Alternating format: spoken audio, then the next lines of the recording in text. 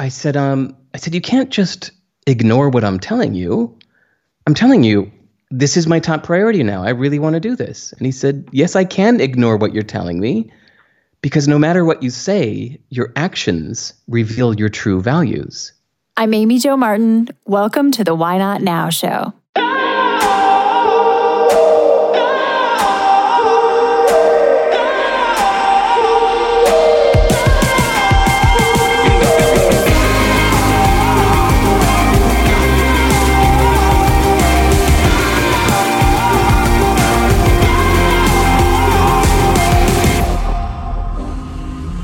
You know that thing you've been thinking about doing? Yeah, that one. Why not now? Have you ever actually taken the time to ask yourself, what's stopping me? Let's talk it through. This is your chance to give that idea the attention it deserves and take action. Each episode, I have a chat with a fascinating person, from entrepreneurs to athletes, celebrities, my parents, rocket scientists, and all walks of life. We talk through a critical time when they've asked themselves, why not now? We dissect that day or even that moment, step by step. Just let go.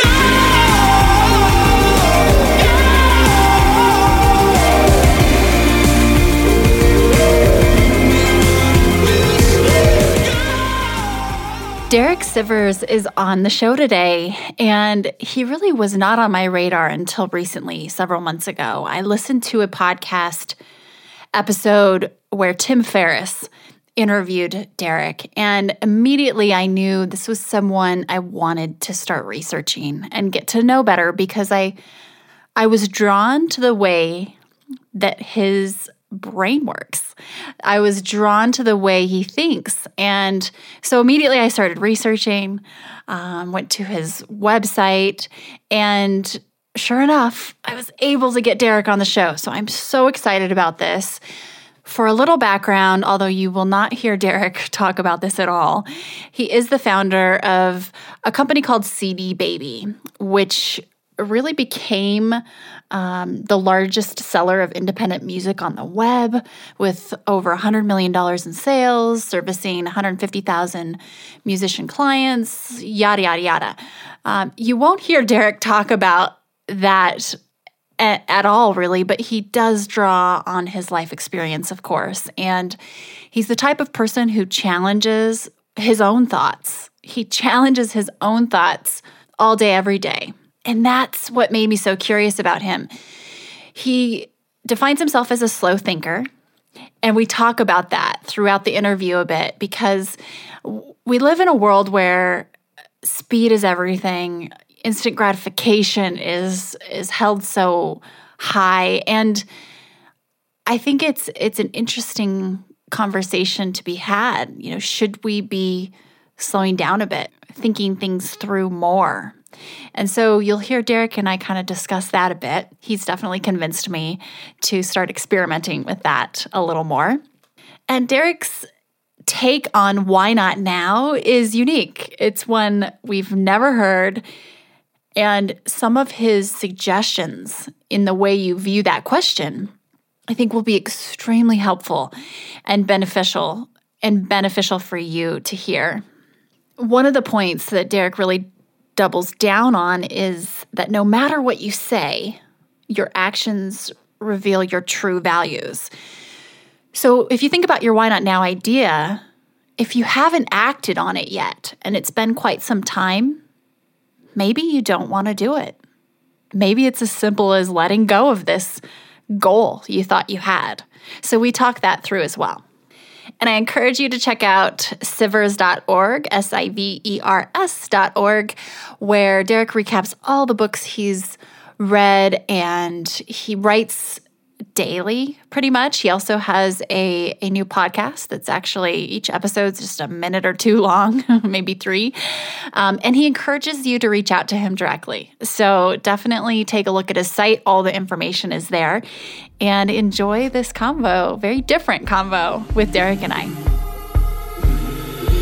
We tackle the most taboo topics on the Why Not Now show. Oftentimes, you're hearing guests share things they've never shared before. In the spirit of things we don't typically talk about, you should know that the Why Not Now show is supported by Poo-Pourri, the original before you go toilet spray. It's magic.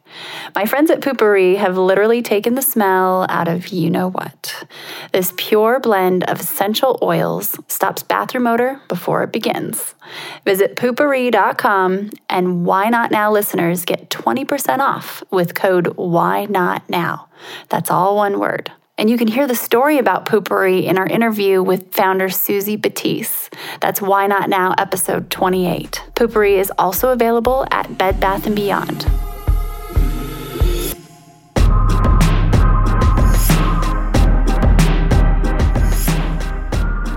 Derek, welcome to the Why Not Now show. Thank you so much for joining me today. Thank you.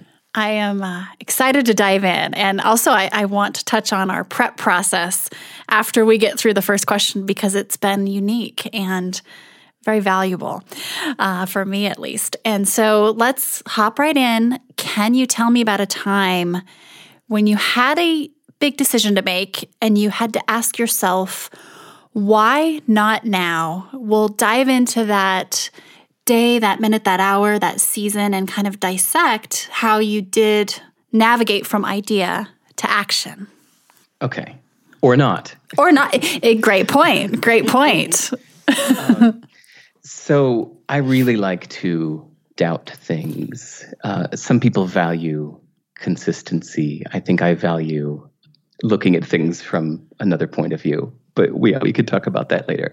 So my why not now moment that we always begin with is the day that I decided to sell my last company called CD Baby.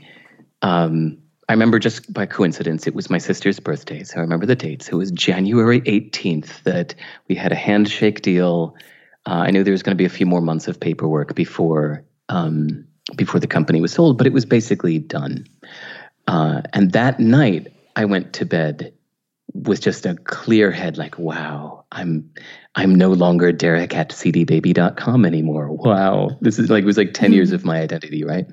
So the next morning, I woke up, had breakfast, and then over breakfast, I had the idea for my next company. It's like, oh my God, I just had the best idea.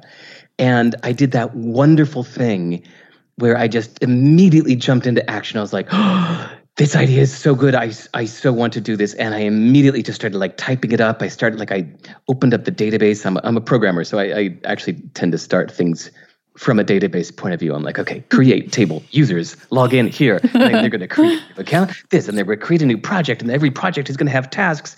And for 3 months, I was on a tear, just like making this thing happen. I hired somebody as the manager.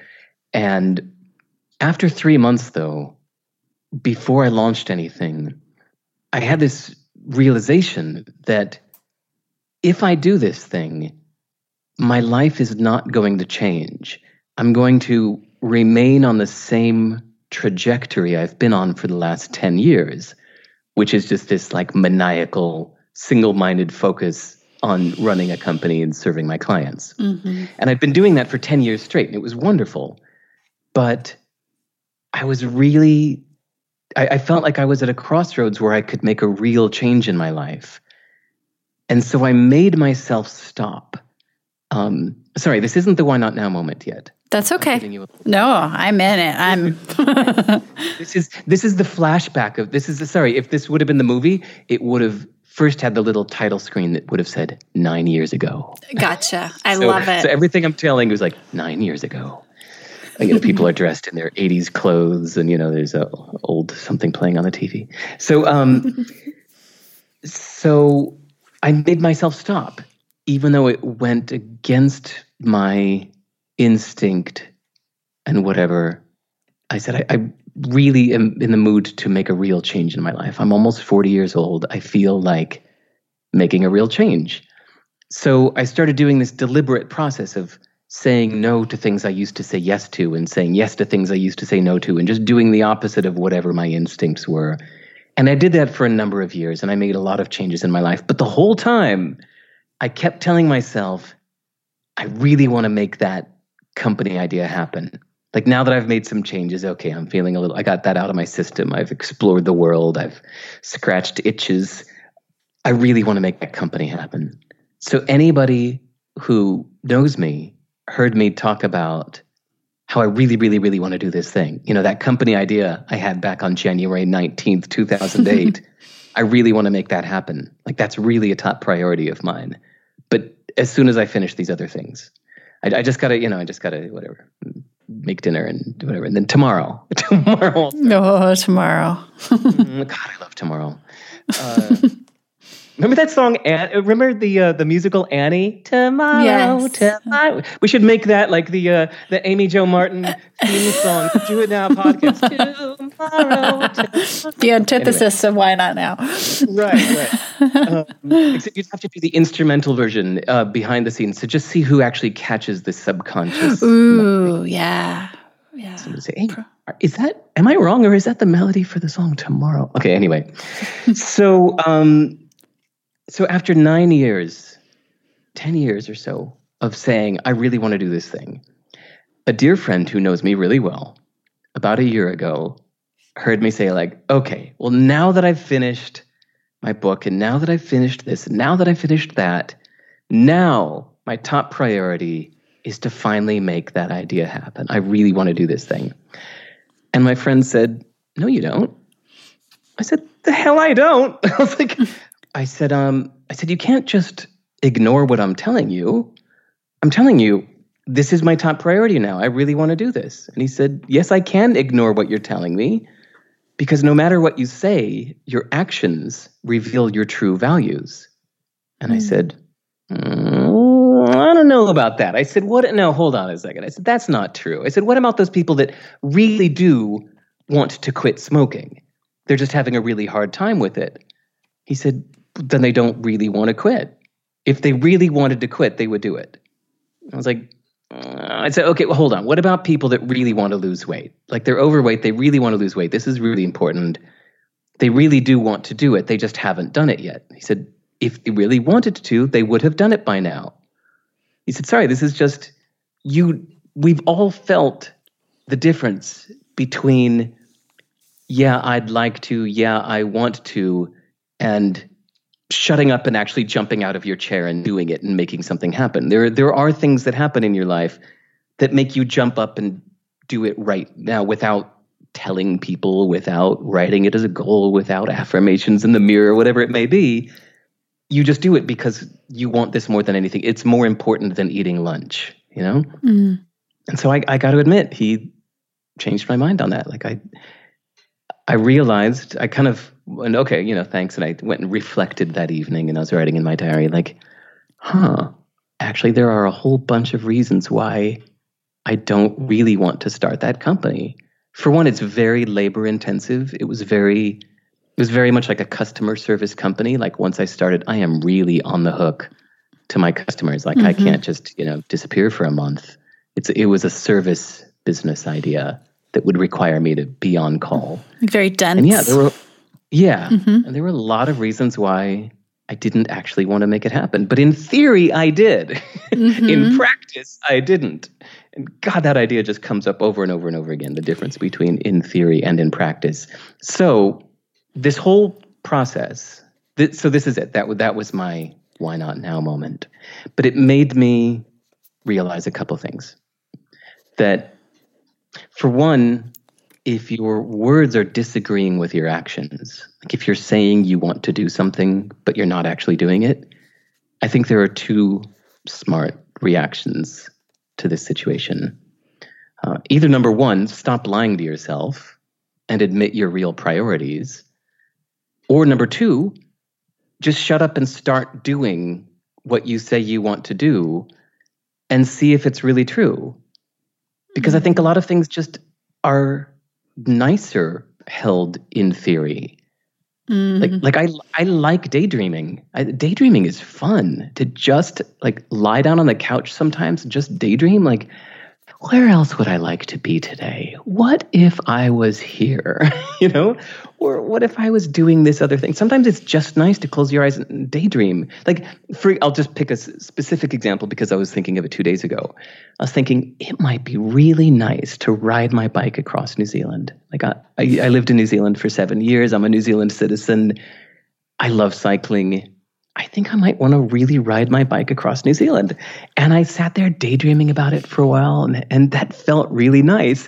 And of course, it was only maybe 5 or 20 minutes later before I realized, oh, right, the actual reality of cycling across New Zealand involves often being on highways with trucks running by you and riding in the rain and freezing and your third flat tire in one day. And yeah, maybe you don't actually want to do this, but man, it's really nice in theory. So sorry, point number 2, reaction number 2 to this situation was just make yourself shut up and start doing what you say you want to do and see if it's really true, because maybe it's not really true. And then you could just you kind of recategorize it as a really nice daydream. Because, and this is the grand conclusion I was getting to, I figured out that goals are here to shape your present moment, not shape the future. We often think of goals as something that exists to shape our future. But a good goal is something that drives you to take action in the present moment. Not to get new agey, but it's the present moment is all we really have, right? The past is the term that we call our memories. The future is the term that we call our imagination. The thing that's really real is the present moment. So if a goal doesn't change your actions in the present moment, then it's not a good goal. No matter how impressive it seems or how nice it is in theory, if it doesn't make you take immediate action, then it's not a good goal. And I find that getting rid of goals is freeing. Well, there's so much here to double down on. I'm double click. I'm one of those say hey Dave, how are you? And I'll sit you down and give you a 20-minute answer. No. That was my way of saying hi. Well, hello. We are on now. So, okay, I have so many questions for you.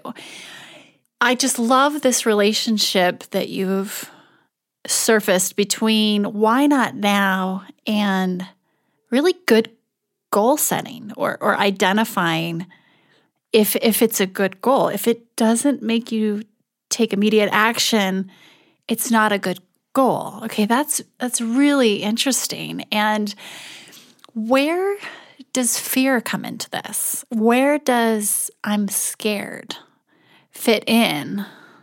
For me, I think fear should be heeded.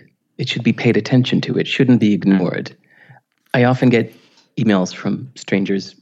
For some reason, this common question comes up, or how can I get over my fears?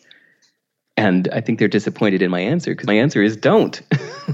If you're scared of something, pay attention to that. I found it really interesting when psychologists, who wrote the Thinking Fast and Slow, Daniel Kahneman. Daniel Kahneman's this Nobel Prize-winning psychologist, and he and many other very smart psychology people have said repeatedly that when people are depressed, their worldview is actually more accurate. That most people are over-optimistic, and people, when they're depressed, actually have a more realistic view of the world, which is a really weird, strange, concerning fact. Right. So I think that fears aren't something we should get over. I think fears are actually probably when we're feeling our most scared, it's probably a temporary glimpse at reality. Mm-hmm. It's not an encouraging thing to feel. It's not a very helpful thing if you're considering helpful. If you're defining helpful as something that makes me get up and go, then it's not helpful. But it can be helpful if you address it. And that's the word that I use. So if you were to do word association, you say fear, I think address it. Mm-hmm. Interesting. Because you list out your fears and you say, okay, what am I actually scared of? That let me address those fears one by one. Let me mitigate the downsides that I'm scared will happen. And ideally, I'd like to get to a point where even my depressed, pessimistic, scared self would have to admit that the odds are in favor of this thing working out for me. Interesting. So there's a sense of information. Fear is informative and helpful when you address the fears one by one. And so to kind of back up here, and before, I'd love to talk through the process we went through in kind of, I guess you'll call it prep for our conversation, and how you do consider yourself a slow thinker. And when a friend says something interesting to you, you usually don't have a reaction until much later. And so I'm going to bookmark that for a second, but my curious mind will not let me forget to ask, with this company idea that you had the day after you knew you were exiting your company 9-10 years ago, is there a reason why? So you mentioned that what was really stopping you, why not now, was because it was service-based. It was going to be heavy, maybe not give you the map freedom that you wanted. Did you feel that you couldn't outsource those types of things and still have a piece of that romantic kind of passion fulfilled of this idea? Or was it kind of just it sounds like it was an all or nothing. But why wouldn't you still maybe move forward with the idea and potentially glean the components that you are interested in versus decide, okay, this is not for me? I think it was kind of like my New Zealand cycling example, where I think the 3 months of work I did to make that company happen, like starting from the minute I had the idea, I did literally gasped and dropped breakfast and ran to my computer and started typing. I think that was the equivalent. We'll just keep using the metaphor of cycling across New Zealand. Okay. I think that was the equivalent of somebody going down to the bike store and loading up on gear and then reading a bunch of books or watching a bunch of videos about the beautiful New Zealand. It was still all detached from the reality of it, from the things like the rain and the flat tires, the heavy winds and such, not being able to find a place to sleep or something like that.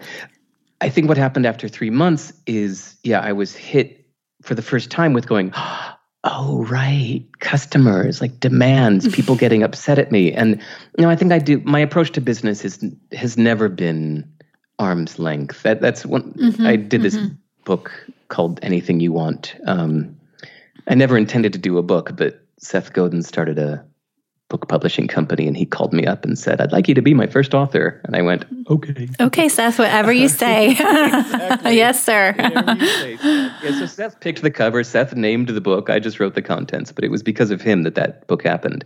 But so in it, I guess I talk about how my approach to business has never been this hands-off. It's never been something I did for the money. It was always very personal. I kind of see it like art.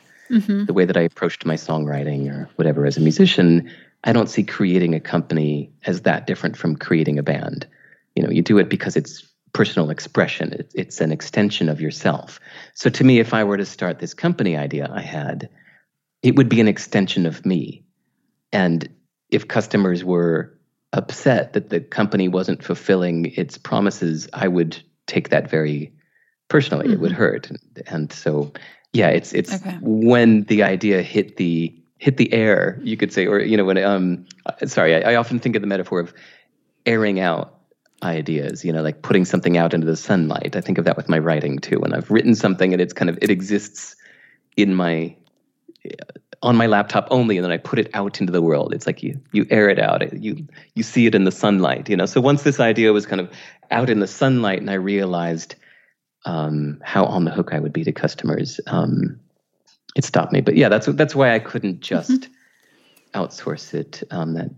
That makes a lot of sense, and it's kind of just down to the way you operate, and it's self-expression. And okay, thank you for answering that. And to kind of go back and shed some light on, well, first of all, I heard Tim Ferriss interview you, and I was just I immediately went to go look at your website and your list of books, because for those of you listening, Derek is an avid reader, and he takes notes on everything he reads and then shares them and ranks the books, and it's an amazing curation and such a good way to decide what you want to read next. And I've read a few books since listening based on your site and just your summaries and notes. Cool. Yeah.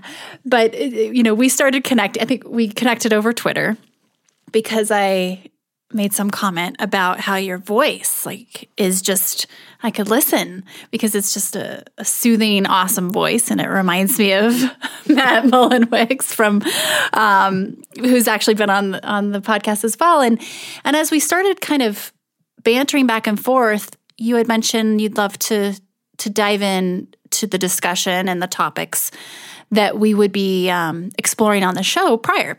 So what's ironic is just last week, I work with a variety of female entrepreneurs, and last week, one of them was talking about preparation for this podcast she's launching, and she asked me and said, do you have discussions with people prior to them coming on the show? And I said, you know what? Out of more than 150 episodes, I've had 2, and you are one. And actually, Kenny Tomlin's the other, and I've only had 2 people request that, which got me thinking and really exploring more about the preparation and the pre-thought. And so just kind of as you're listening and you're tracking along here, I started a Google Doc for Derek and I. And I really just wanted to talk a little bit about your approach to this type of thing and your slow thinking kind of process, because it's oddly rare in my experience so far. And I wonder if we are putting sometimes too much romanticism around spontaneity in conversation. Yes. Okay. So let's dive in. You can start wherever you want, but there's a softball your way because we do have a Google Doc here, and your first answer to why not now, which we'll get to because I do want to just rattle those off, is much different than your second, and your second's much more interesting. So, okay. All right. I'm tossing the ball your way. God, I mean, sorry. This is such a pet subject of mine that I'm going to have to. It's one of those things I could just talk about forever. Okay, so as I said earlier, quickly in passing, I really like doubting things. Like, I write a lot in my journal. I reflect a lot. To me, I think everything I've ever really learned, I've learned in reflection. When you first take something in, it's just information. And unless the information somehow blew your mind, it's just information. It doesn't really become wisdom until you reflect on it and you connect it to the other things in your life. And you ask yourself what you feel about this, or do I really believe this is true? Am I just going to echo it back as I heard it? Which a lot of people do. It annoys me when you read a nonfiction book that's all just, he said, she said, this famous person said this, and that person said this, and this great philosopher said that. I think, well, don't just echo. I don't need somebody to, if you're echoing, that's just, I feel like that the reflection stage hasn't happened yet. If you're just echoing, telling me what you heard, well, then you haven't really internalized it yet. You haven't taken it into yourself and connected it with the other aspects of your life. So I spend a lot of time in my journal reflecting on what I've learned. And whenever something feels like an indisputed fact, I write a second time with a question mark. So if you catch yourself saying, well, of course, such and such, then you write it a second time. You go, of course, such and such. Is that really true? Now, what if that were false? Could it be false? Why do we think it needs to be true? Sorry, I'm saying we because we're talking, but it's more of a private eye, of course, in my diary. I'm never trying to figure out what other people should do. I'm just doing this all for myself. So, that's what happened with your why not now question is it was kind of assuming to me this idea of you were procrastinating from your true calling, from the thing that you need to do. And if you just get over your mental hurdles, then you need to do this thing. So at first, of course, I had fun and wrote down a whole bunch of answers to why not now, but they all had that base assumption.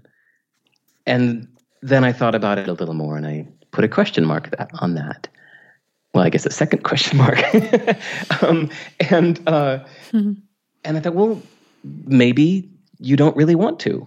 Maybe that's why not now. Maybe you shouldn't. Maybe you should let it go. Why do we assume that just because we had an idea once that we need to follow it through? Maybe we should let it go. It can be really freeing, I mean, Marie Kondo talks about getting rid of old clothes. What about getting rid of old goals? I think it's so liberating to let go of old goals. I'm sorry, I got distracted. You wanted to talk about the slow thinking too, but oops, I'm back to you. But you're actually, no, that's the name of the show. We can spend the whole time on it. But as you're talking it through, you are answering that question because I'm just going to rattle off some of your first answers to why not now. Oh, no. How about this? Ask me why not now, and I'll give a few, and then ask me again, and I'll give a few. Okay. Hey, Derek, why not now?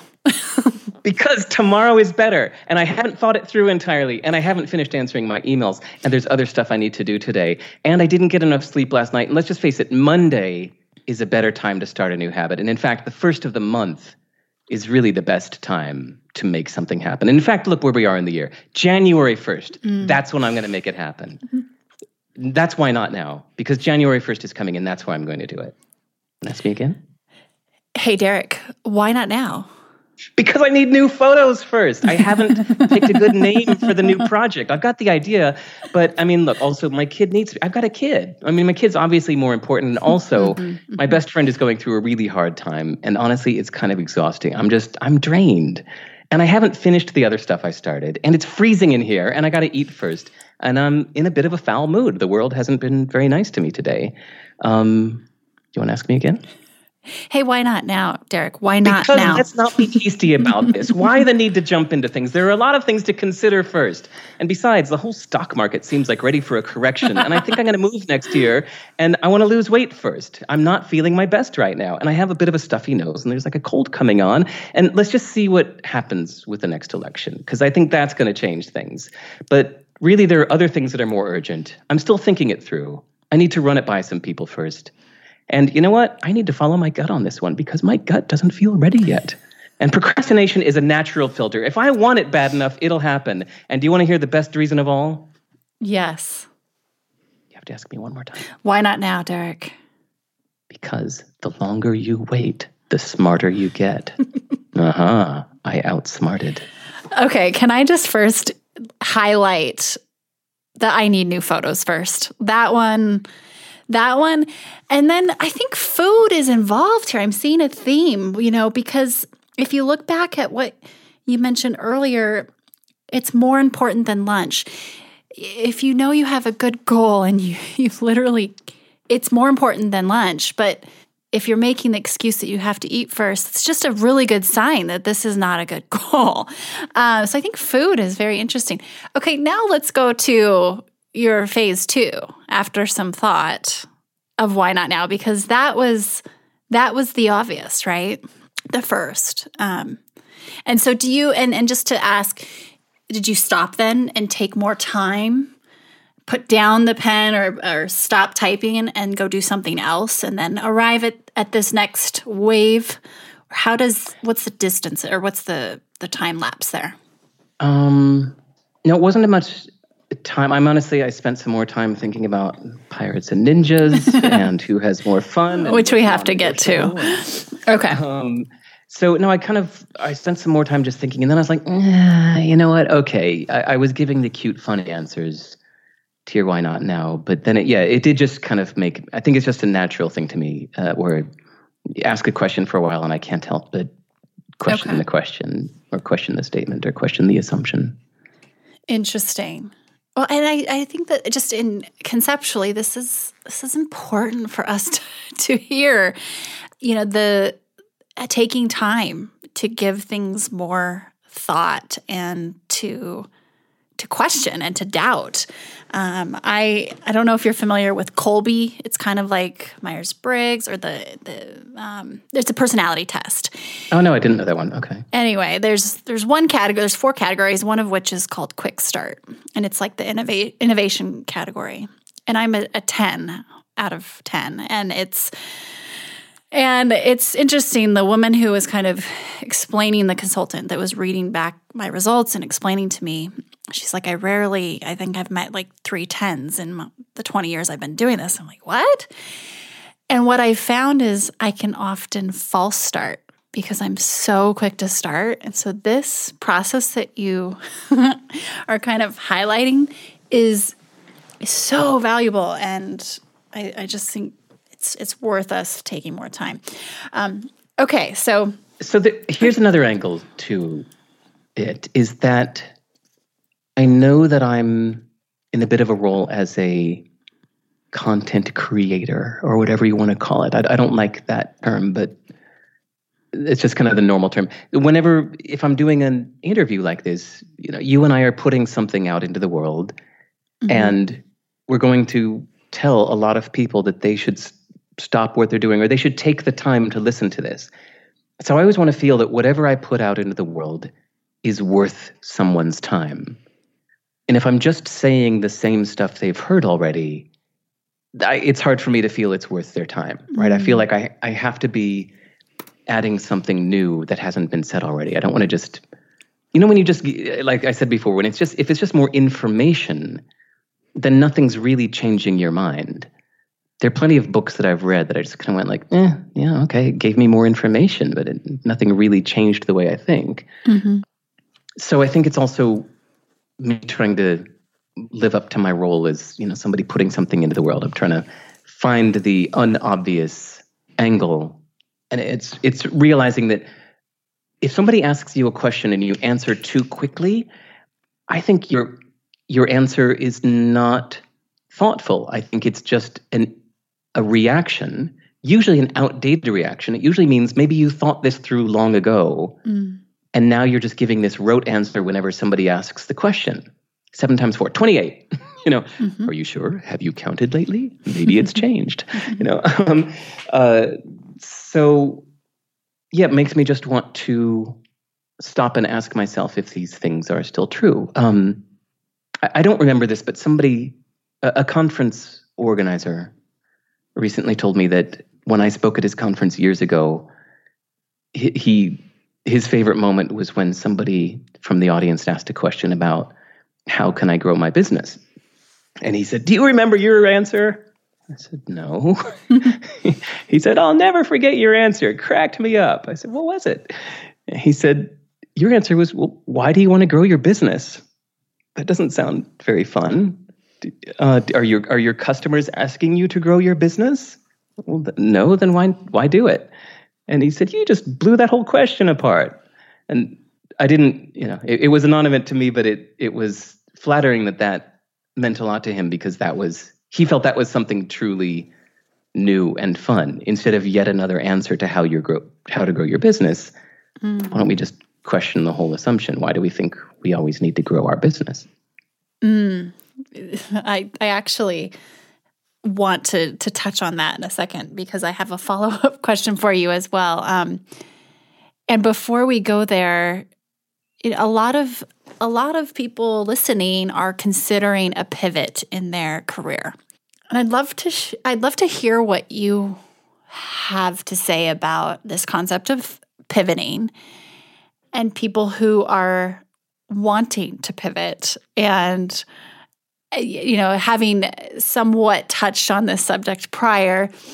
My question to you is, what advice would you give someone who is looking to pivot their career? And your feedback was, what's looking to? And I thought, yes, it's a great point. I mean, I get what but I think there's a lot of emotion in that phrase of looking to, or lack of. But share your thoughts and even your tip, because very unique and tactical. Oh, okay. I actually had more time to think about this since I sent you the email. So first, let's take two things we've mentioned earlier in this call and apply it to this. That first, maybe if you've been thinking for a long time that you want to make a change in your career, you need to make a change in your career, you're looking into starting to make a change. Maybe you need to say, okay, maybe I don't really want to. Mm-hmm. Maybe that's just a plan. You need to let it go. And man, that might be so liberating. Like there was a point in my life where I kept saying I was going to move. I want to leave this place. I'm going to move. I'm going to move. I'm going to leave this place. I'm going to move. And at one point, I remember just one day I thought, maybe I won't move. Maybe I'll just stay here. And suddenly, I literally gasped. I was like, that would be so exciting to just stay here. Oh my God, and not have to move all this, and I could just stay here, and I was like, wow, why did I not consider this idea before? That just staying here and not moving was like, oh my God, this is way more exciting now. Wow, I just didn't consider not moving. So that's one thing.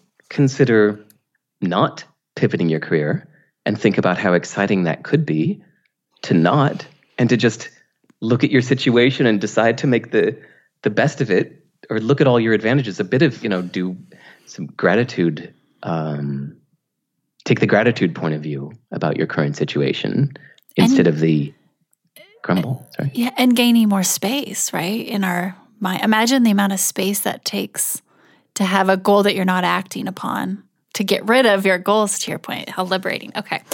Yes. So then let's compare the cycling across New Zealand idea. Is it maybe changing your career is something that's nicer in a daydream? Oh, here's a perfect... Okay, your listeners might like this. Years ago, just maybe like 5 or 6 years ago, I realized I was spending a lot of time daydreaming. But each time, what I thought... I didn't admit to myself I was daydreaming. So maybe I'm telling the story in the wrong order. I should say 5 or 6 years ago, I used to make lots of plans every day. Yes, this is a better way to tell the story. I used to make lots of plans every day, very specific plans. I would suddenly get an idea. We'll just keep using the same one. Like, I'm going to cycle across New Zealand. And I would go, yeah, this is what I'm going to do. And I would open up my diary and I'd start writing and I'd start doing research and I'd say, I'm going to do this thing. I'm going to cycle across New Zealand and I'd make the list and how I'm going to make this happen and do a bunch of research. And then after, say, whether it was a week or a month, the idea would kind of fade. But that's okay, because a new idea would show up. I'd say like, oh, I just had a great idea for an app. Oh my God, this is the best idea. And I'll just start making a plan how I'm going to do this app. This is a great idea for an app. I'd start call my friends. I'd say, oh my God, Amber, I just had the best idea for an app. Listen to this. And she'd say, oh my God, that's a great idea. And I'd say, yes, it is, isn't it? I'd get all excited. And then after about a month, the idea would kind of fade and then something else would jump in. And friends would sometimes give me grief about this. They'd say like, oh, is this yet another one of your I'm going to do it plans?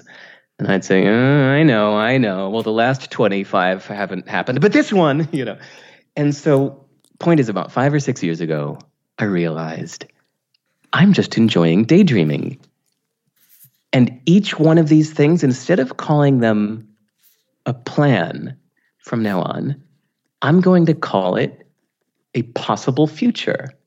And I'm going to completely indulge in this possible future as some kind of a middle ground between purely daydream and a specific plan. I'm going to enjoy that middle ground and take it for what it is. So I started a folder on my computer called Possible Futures. And each time I have one of these ideas, instead of putting it in today's plan, I open up a new file in Possible Futures and I write down all the details about how I would make this happen if I wanted to. And then I can just leave them there. I review them every now and then. I look through and I go, oh yeah, I forgot about that one. And every now and then I make one happen. So this is a real specific concrete one, is that about 3 or 4 years ago, I had put aside a few weeks to finish a programming project that I thought would take me another 3 weeks to finish. And my kid and his mom were out of town for 2 weeks. I was like, okay, I've got 3 solid weeks to work, 2 weeks with no daddy responsibilities. And after 4 days, I finished. I was like, whoa, that went way quicker than I expected. Programming is like that sometimes. Sometimes things take way longer than you expect, sometimes way faster than you expect. It was way easier than I thought. And suddenly, I was like, I have 2 weeks of free time. And I opened up my possible futures folder. And one of them was to do 3 of the official Great Hikes of New Zealand. I was living in Wellington, New Zealand at the time. And New Zealand has 9 hikes that the government has labeled the official Great Hikes of New Zealand. And there were 3 in particular that I wanted to do. And I opened up this possible futures at like 3 p.m. on a Wednesday. And I was like, yeah, now's a perfect time to do that. I'm going to do it. And I called up the tour company. First, I went to their website and it said that like leaving tomorrow, there's 1 slot left. Like usually you have to book these things a year in advance, especially if you're like a group of 4. But if you're a single person, sometimes there's a single gap. And so I called them up and I said, is it true that you've got 1 space tomorrow? And they said, yeah, man, if you can get here by 9 a.m., it's all yours. Mm-hmm. And so I called up Air New Zealand and went and looked. And it's like, oh my God, there's a flight leaving in 90 minutes down to Queenstown. I think I can make it. So I called back the tour company. I said, save that spot for me. I'm going to the airline. I'm going to call you from the airport with my credit card, but save it for me. My name's Derek. Here's my phone number. And they said, all right, mate. And I hopped quickly on the bus to the airport. I made the plane just in time, flew down to Queenstown, and I made it. And I went on like this 10-day hike of the 3 of the Great Walks of New Zealand. And it was because I had written out all this like specific plan in my possible futures. So wow. That is now their role in my life, is I don't feel bad about indulging in my detailed plans. I've just now labeled them as a possible future. And so coming full circle, sorry, I'm drawing a circle in the air with my hand. Coming full circle back to your question, piece of advice for someone who's looking to pivot their career, besides considering that maybe you don't really want to, consider that maybe it's just a possible future. And you write your resignation letter, keep it in your desk, plan out the details of exactly how you will do this thing. Do it wisely instead of impulsively or emotionally. And there's a book called So Good They Can't Ignore You by Cal Newport, where he tells a great story. He studies people's careers and how people change or build their career. And he pointed to this great example of 2 lawyers he met, separate lawyers that didn't know each other, 2 lawyers that both wanted to quit their job as a lawyer and start a new career. And they did it 2 very different ways. One of them wanted to be a ski instructor, and the other one wanted to start a yoga studio. So the one who wanted to start the yoga studio just decided one day she'd had it. She's going to follow her dreams. She quit her job at the law firm and opened up her yoga studio. The other one decided to approach it smart and savvy. And she first started telling everyone that she was going to do ski instructions. She started telling her clients, I'm going to take you on this ski trip. She started telling her partners at the firm about her ski instruction. And she phased into it over a year or 2 until it was clear that her ski instructor idea was going to be a success, that all of the initial enthusiasm had turned into real customers. It was profitable. It was already starting to go well. And then she quit her job at the law firm, and her ski instruction business was a success, whereas the woman who had just impulsively quit and started the yoga thing, her yoga studio flopped because she didn't phase into it. So in the book, he calls it career capital. He said, you build up career capital. Think of it as, saving up gold coins, that version of that definition of capital. And when you want to make a pivot in your career, you spend it so that you can make a sideways leap, not start from the bottom. Mm-hmm. And he uses that example of the 2 different lawyers. That's a good example. So yeah, do it. If you still decide that you want to do it, plan it out in detail, do it wisely, but consider you might not really want to. We're going to take a quick break and we'll be right back. Hi, everyone. If you are digging this podcast, please do us a favor and subscribe, rate, and review on iTunes. It just takes a moment and it means a ton to us. Also, after recording more than 100 episodes, I've created a bit of a cheat sheet on the top 5 things I've learned from renegades and how they get from idea to action, from dreaming to doing. I will email you the downloadable PDF when you subscribe to my newsletter. Just head to amyjomartin.com and click on Connect with Me.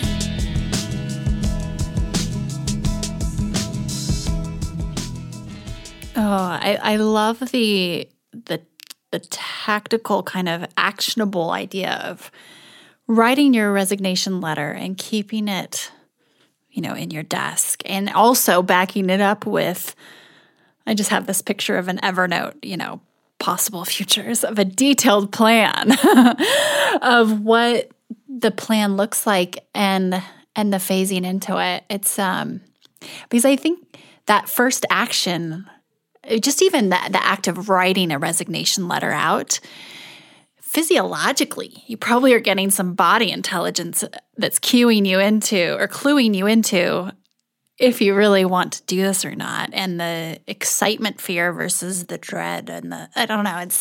It's a really interesting exercise. How cool is that? I want to write a resignation letter, and I don't even have anything that I want to resign from, but I just want to do it just to try and see what it feels like. I resign from, I don't know. I'm going to resign from something. Yeah, your audience had it with you. But then to see how you feel, like just, okay. So thank you so much for touching on that. I keep getting this question in my mind, and I think it might have sparked from something that you mentioned to Tim Ferriss when you spoke with him on his podcast about, and I might be piecing it together here, so correct me if I'm wrong, and you might arrive there quicker than me, but so back during CD Baby days, as well as thinking about when people ask you for advice about company growth, which you just touched on, like the whole idea of why do you want to grow your business, which is interesting because Tony Hsieh, the CEO of Zappos, actually asked me that one time about 10 years ago, and I wish I would have listened closer because it's a really good question. But so when people come to you and or just conceptually, if someone's kind of in this mentality of I need to grow, which to me feels like a kind of a push and a force, versus that self-expression and that pull that it's more important than lunch feeling. What has been your experience? And maybe it's reflecting upon CD Baby, which we haven't even talked much about, and I'd love for the listeners to get some more color around that. Can you tell me about the two and your philosophy of if you're in that spot where you feel like you need to grow something and push it, maybe a better way to look at something, and just your personal experience with your own company that, so I'm just going to stop there, and there's 97 questions in one. But, any thoughts on that? I think it is worth questioning, why do you feel you need to grow it? Is there something that you need to buy that you can't afford to buy? Can you do you not have enough savings or something like that? Like, if you really need the money, well, then that's one answer. Okay, I do need to grow my business because I really need the money. And if you really need the money, then okay, that's a good, valid answer. But a lot of people don't need the money. They feel the need to grow because it's just something we hear. It's like a cultural norm or some kind of, that's how I get my value from society. I can't just not grow my business. I need to feel I'm growing in order to feel that life is getting better. I'd maybe ask yourself if now would be a really good time to look at the balance of your whole life. Maybe instead of continuing to amplify the thing you've already amplified, it would be time to look at the other things that are unbalanced. I think a lot of people that are experts in something or very successful in one aspect of their life are very fragile. They're like pedestals. They have this one thing in their life that is so much of their identity that they become really easy to topple. If that one thing is not going well, then they just crumble like a pedestal. Whereas I think that if you have a lot of different aspects of your identity, well, then you're like a 12-legged table, where even 2 or 3 of the legs could break and the table's still fine. If your business is doing well, but you're feeling a need to just grow it more, I'd ask myself if maybe I'm ignoring those other legs of the table because I just want to do the safe thing, which is the thing I know how to do, instead of the scary thing, which is to, address my relationship or my health or my, all these other things that I've been ignoring in the name of making my one pedestal higher, So first there's that base questioning to yourself, like, why do I think I need to grow this thing? Sorry, I think I might have forgotten the other aspects of the question. That was a big one to me. And maybe one area that, as a case study with CD Baby, it seems that there wasn't a push. There wasn't a need or an indicator that said to you, oh, I need to grow this. It was happening, right? So Right. Yeah. So, sorry. You just reminded me of the other half of your question. Okay, so when I hear people say they want to start a business, but they don't know what to do, I hear it as somebody saying, I want to wear a bandage, but I don't have a wound. Like, to me, a business is a solution to a problem. That if there's no problem, then you don't need a business, that you're doing it for others. I think a business is an act of service. It's a generous act of service for people with a problem. And if the problem goes away, well, then lucky you, now your business can go away. Gotcha. You don't have to do this thing anymore. And so when you're right, that is the other question. Then when somebody says, I want to grow my business, I think, well, are your customers asking you to grow your business? If you were to ask your clients, your customers, if they have a wish list of what you could do for them, I don't think any of them would say, please grow your business, make it bigger. No, all of them would say, here's how you can serve me better, not here's how you can serve yourself better. So if your customers wouldn't ask you to grow your business, then don't put any attention on that. That's not something you need to do. Just keep your focus entirely on the customers and solving their problems. And that's with the romanticism around starting a company, getting funding, growing and pushing and grinding and chasing and grasping. I think that's such an important question to ask, and just what an indicator. If you feel like you need to grow your business, is that an indication that you should be looking at something else, that there's something else going on? Thank you. Thank you for touching on that. Let's get to Pirates and Ninjas. I mean, we can't ignore the elephant in the room here. Okay. Why? Okay, will you tell me your reason why first? Oh, it's so...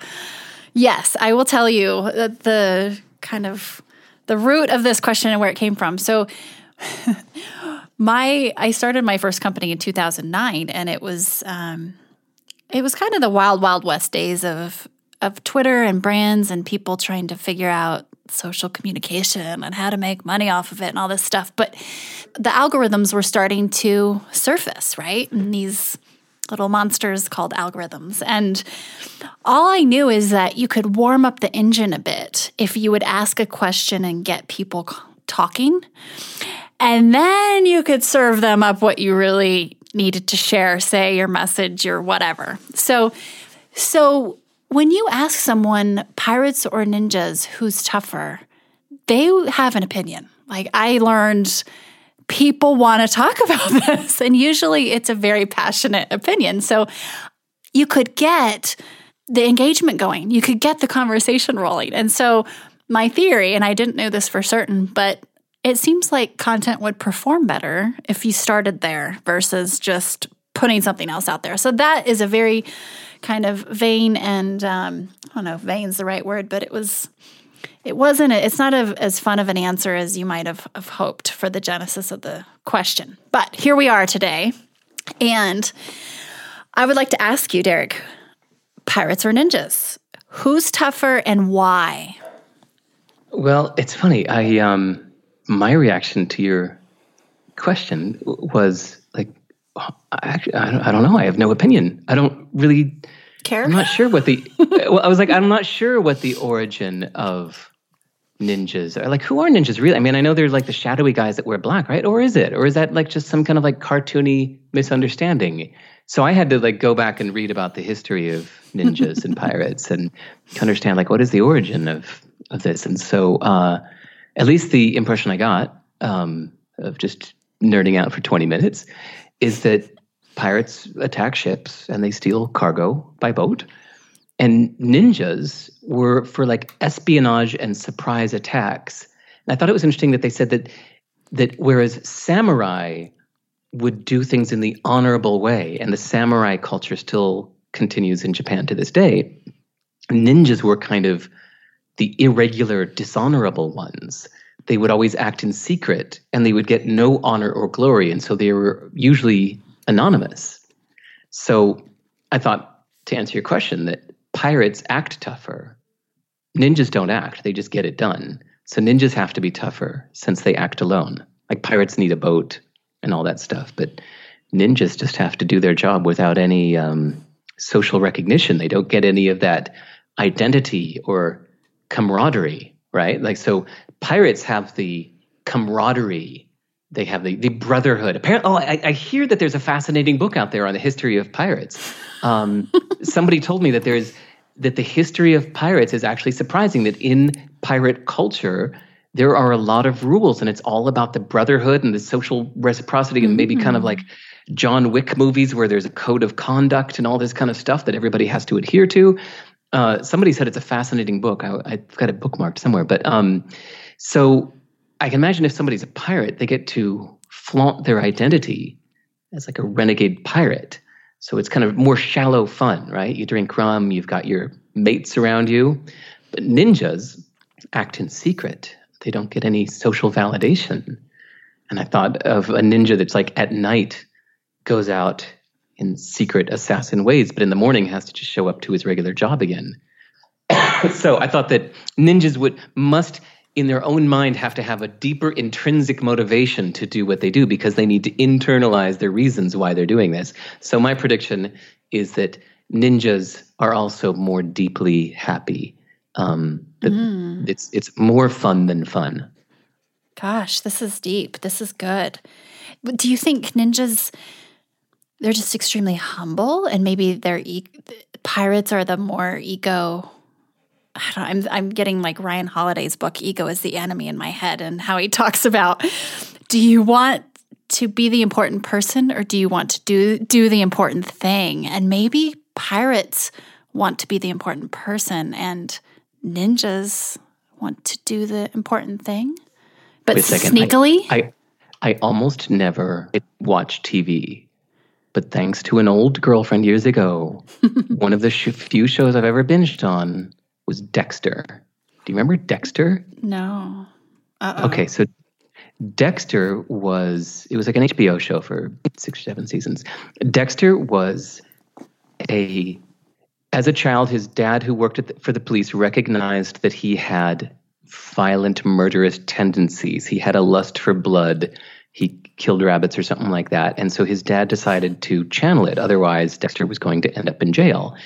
So he taught his son the code of conduct, which is, look, I can tell you're going to murder whether the world likes it or not. So you can only murder other serial killers that are causing the world harm.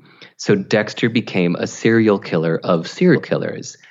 He would kill bad people that the police system was not catching. And then so his day job was to work in the police force in like forensics or something like that. And so he was often investigating his own crime scenes or something like that. Or, that's it. So I imagine so everything of course had to be secret. So I imagine the ninja would be like Dexter, where it's like maybe they've got their normal job as an accountant, but they do have a lust for danger, and killing, but they're going to just do it in secret. Okay. Whereas pirates would be like the serial killer that wants the attention. Or that somebody, that wants the identity of like, look at me, look what I did. Oh, this is, we could just have a whole an hour on this one. Oh my gosh. Wait, do you know the phrase bike shedding? No. It makes me want to look it up, but I don't want to like click while we're recording.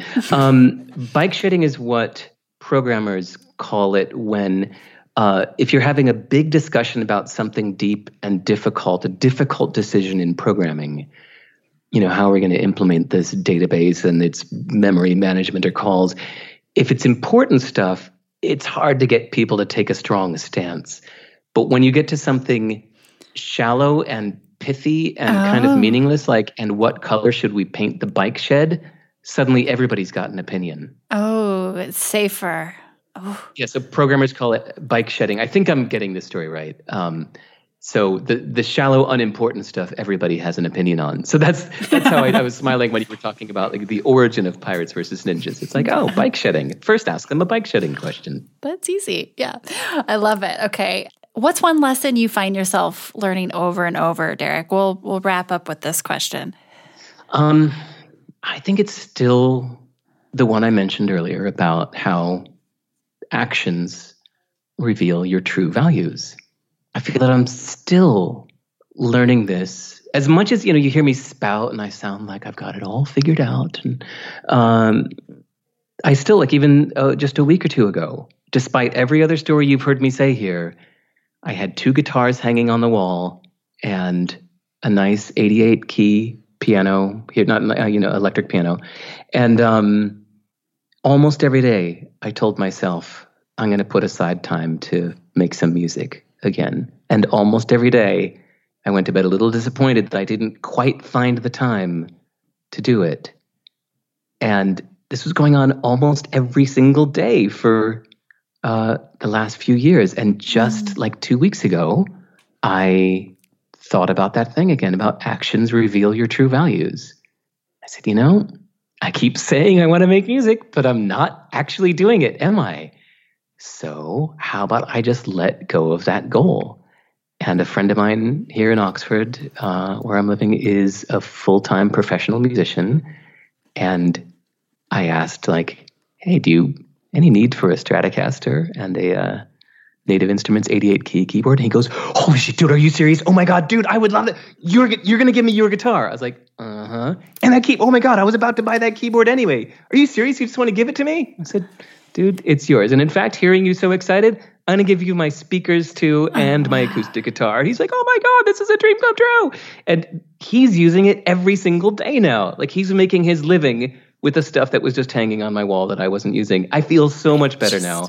I have let go of my goal of making music. And even actually just this morning, nothing to do with our conversation, but this is just the kind of journaling nerd I am. I was asking myself this morning, like, what other goals can I let go of now? Actions reveal your true values. I have to learn that lesson over and over and over again. I remember to keep applying it to when there's a difference between what I say I want and what I'm actually doing. How's that for full circle? Love it. Love it, especially as we are getting ready to enter a new decade. What if we look at goal letting go of versus goal setting? I mean, goal letting instead of setting. Letting, yes. Goal letting. There we go. It doesn't roll the tongue as well. Oh, wow. It has that triple L there. Oh, wow. And I do want to mention your new podcast. Do you mind sharing just a glimpse into what it's all about? Sure. It's basically just me reading my articles in audio form. So I call it a podcast, but it made me question the format. I mean, I'm glad that you're doing this, but I'm glad that I'm not doing this. I don't want to do the conversation podcast form. I'd rather be the guest, not the host. It feels to me like too much responsibility to kind of line up guests and scheduling and all that. So people have been asking me for years to make a podcast, and a lot of people prefer to listen instead of read. But I put a lot of work into the articles I write. Yeah, I'll like work for like 10 hours on one little article, even though it's just 2 minutes long. I like crafting things. So when they're done, I just thought that I should also record an audio version of it. So yeah, if you go to my site, tosivers.org, you can either read it if you prefer reading, or you can subscribe to listen to it. Absolutely. And just to touch on one of the podcast episodes, I'm going to call it that just because it is, and that it's innovating, right? The distribution that I listened to this morning. We didn't mention, sorry, that the average episode is only 2 minutes long. Yes. And I was about to, because it's so good. You feel so accomplished. I listened to 4 this morning. But the one that I just wanted to touch on, I know that we're wrapping up here, but on mentorship. So you share your thoughts on what, I can't remember the exact title, but it was basically how you get feedback from a mentor and the process you go through. And I absolutely loved it because I feel like there's a bit of a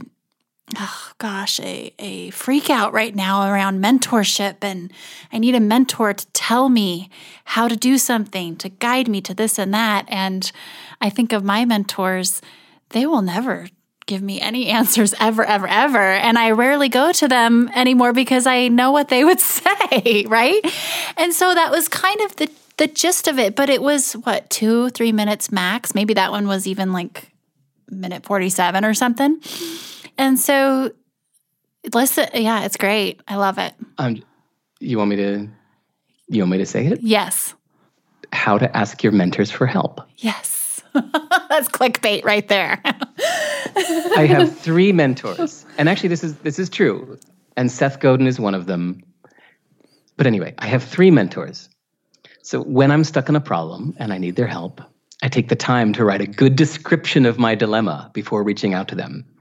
I summarize the context, the problem, and my options and my thoughts on each, because the goal is I want to make it as succinct as possible so that I don't waste their time.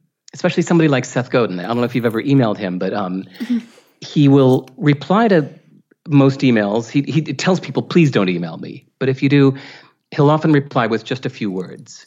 So I know that I need to make this as succinct as possible. So then before sending it, I try to predict what my mentors would say. Like most of them, I could just kind of figure, okay, well, I know he's probably going to say this. So then I go back and update what I wrote to address these obvious points in advance. And finally, I try again to predict what they'll say to this based on what they've said to me in the past and what I know of their philosophy. And then, after the whole process, I realize I don't need to bother them anymore because the answer is now clear.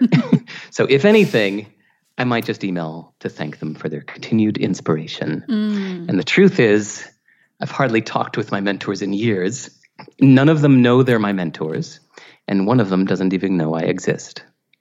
Wow. Powerful. I absolutely love that.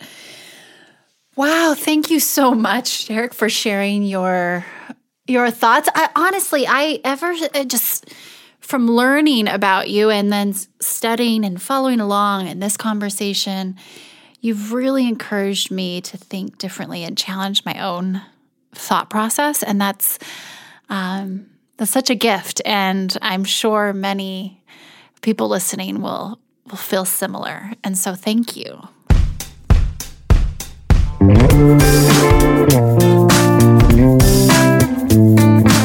Hey everyone, thanks for listening to the show.